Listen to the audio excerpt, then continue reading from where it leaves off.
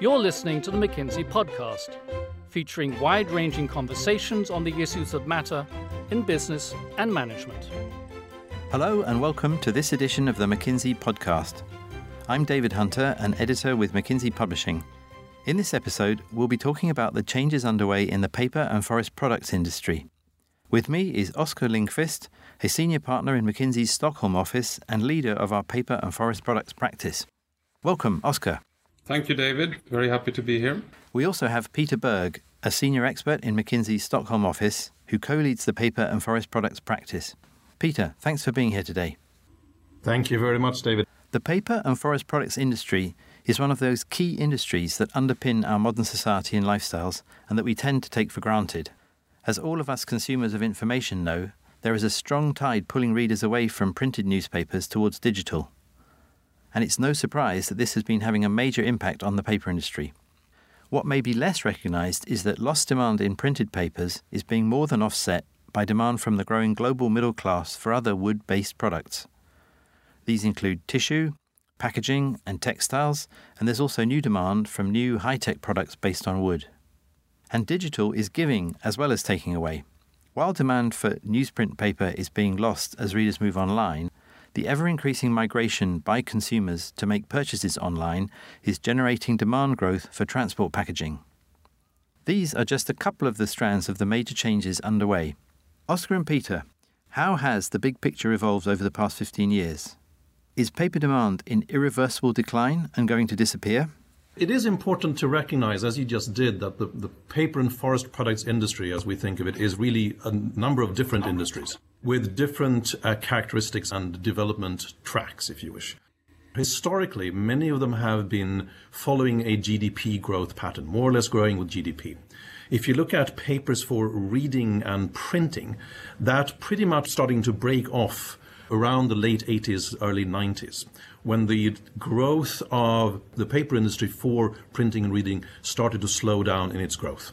To the point in the late 2000s, sort of around 2006, 7, 8, where it actually started to falling down drastically. And what we've seen over the last couple of years globally is a decline in the demand for those kinds of papers. At the same time, in other parts of the industry, you mentioned packaging, for example, we see a continuous GDP growth around the world. Tissue papers for sanitary products and so on, similar developments. Of course, you can also divide that into the different regions. We've had a tremendous growth, as in so many other products, in China and parts of Asia as well, whereas the more mature markets in Europe and North America have kind of stagnated or come down to lower levels of growth. If you look at this going forward, where do we expect it to end up? We see very different growth paths and growth trajectories for the different segments of the paper and forest products industry. And if you think of printing and writing papers, we see the decline probably sort of continuing. It is quite unclear whether there will be a floor somewhere where you reach an equilibrium where we're still using papers for reading and writing, but at a lower level than we do today. Or will they disappear completely because people have become so used, particularly younger generations, of reading and writing and doing everything in terms of communications through electronic means? Given these trends, what sort of initiatives are top of mind for executives in the industry today? What are the major challenges facing the paper and forest products industry? Building on the sort of vignette or background that Peter described, with especially the situation where many paper and forest products players are in fact present in several parts of the industry simultaneously, they are of course, top of mind is facing this challenge of a very different growth outlook and industrial outlook. So that means at the same time probably being able to face overcapacity or challenges in some assets where the decline is more pronounced, but of course also being able to go after the growth where it exists and, if possible, actually use your existing asset base, which to some extent can actually be reapplied between different parts of the industry and actually shift towards a much more stable or even attractive growth mix. So that's one very attractive and very important piece for our CEOs and executives. We also see an increased focus on actually having access to basically the source of paper and forest products, which is the fiber. Essentially, whilst, you see papers in decline or packaging or tissue growing, if you net that out, there's actually going to be more scarcity or need for attractive fibers, especially those that we can breathe in the northern parts of the globe. So getting access to the right raw materials is still very important. And I think if we were to mention maybe one more theme, which is of course not unique to the pulp and paper or forestry practice, it is in fact the wave of various digitization initiatives that are happening. Why so? Well, one, of course, because any challenged industry will of course look to efficiency and effectiveness to drive out cost and increase performance. But also, which is maybe not so well understood, the paper and forest products industry, we would argue, is one of those industries that's mostly set up because of relatively advanced technologies already, because of very continuous processes in manufacturing, etc., are very well set up to actually handle some of the new digital technologies that are available. And if I may just add to some of Oscar's point there, the two first one on shifting assets and the fiber issue, if you wish.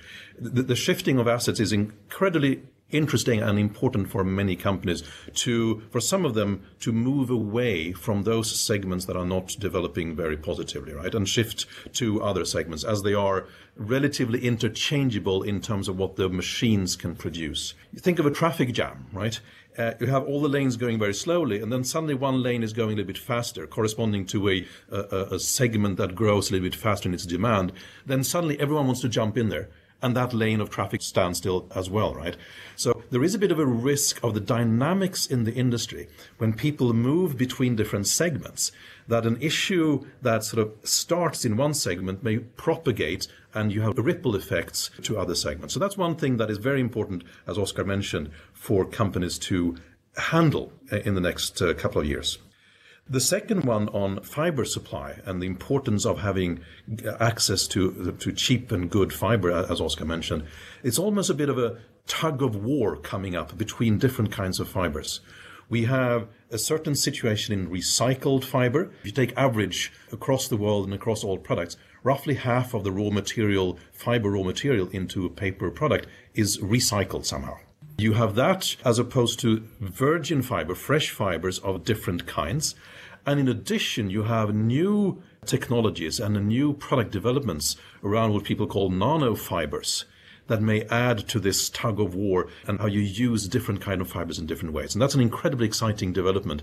It requires a bit of time to see how that's going to evolve. Can we talk more about the global growth of the industry?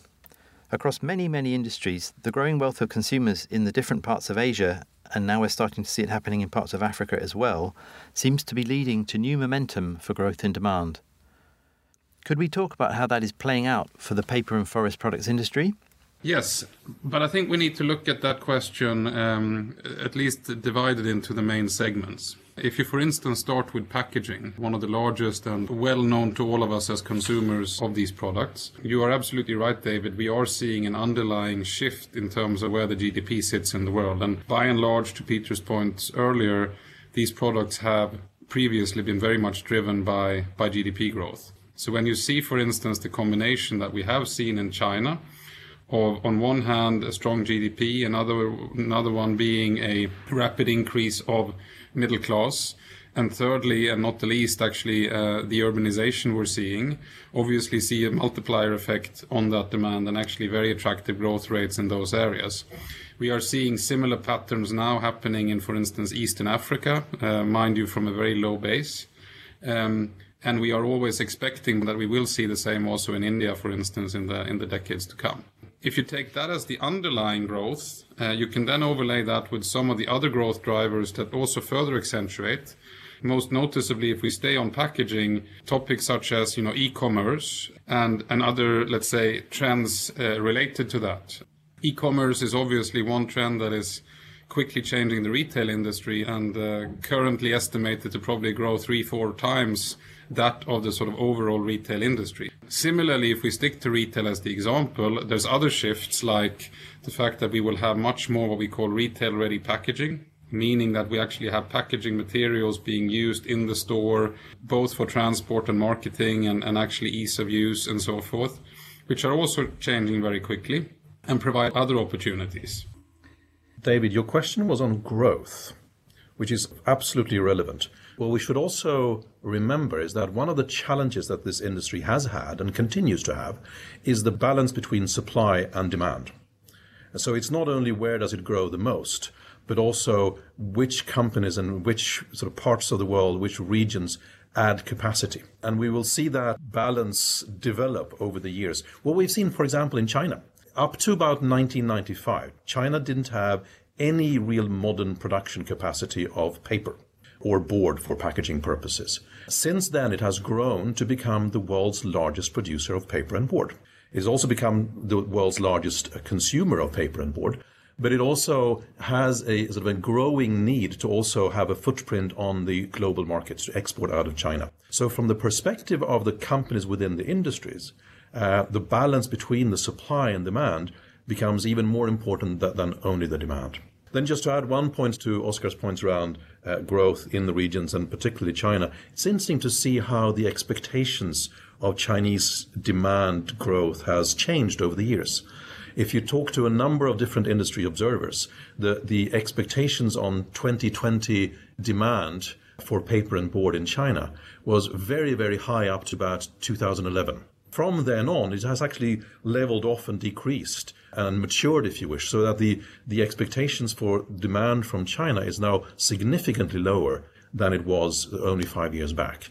And the expectations on the percentage growth have also been moderated quite a bit. So that's also something we'll see where it plays out in the future.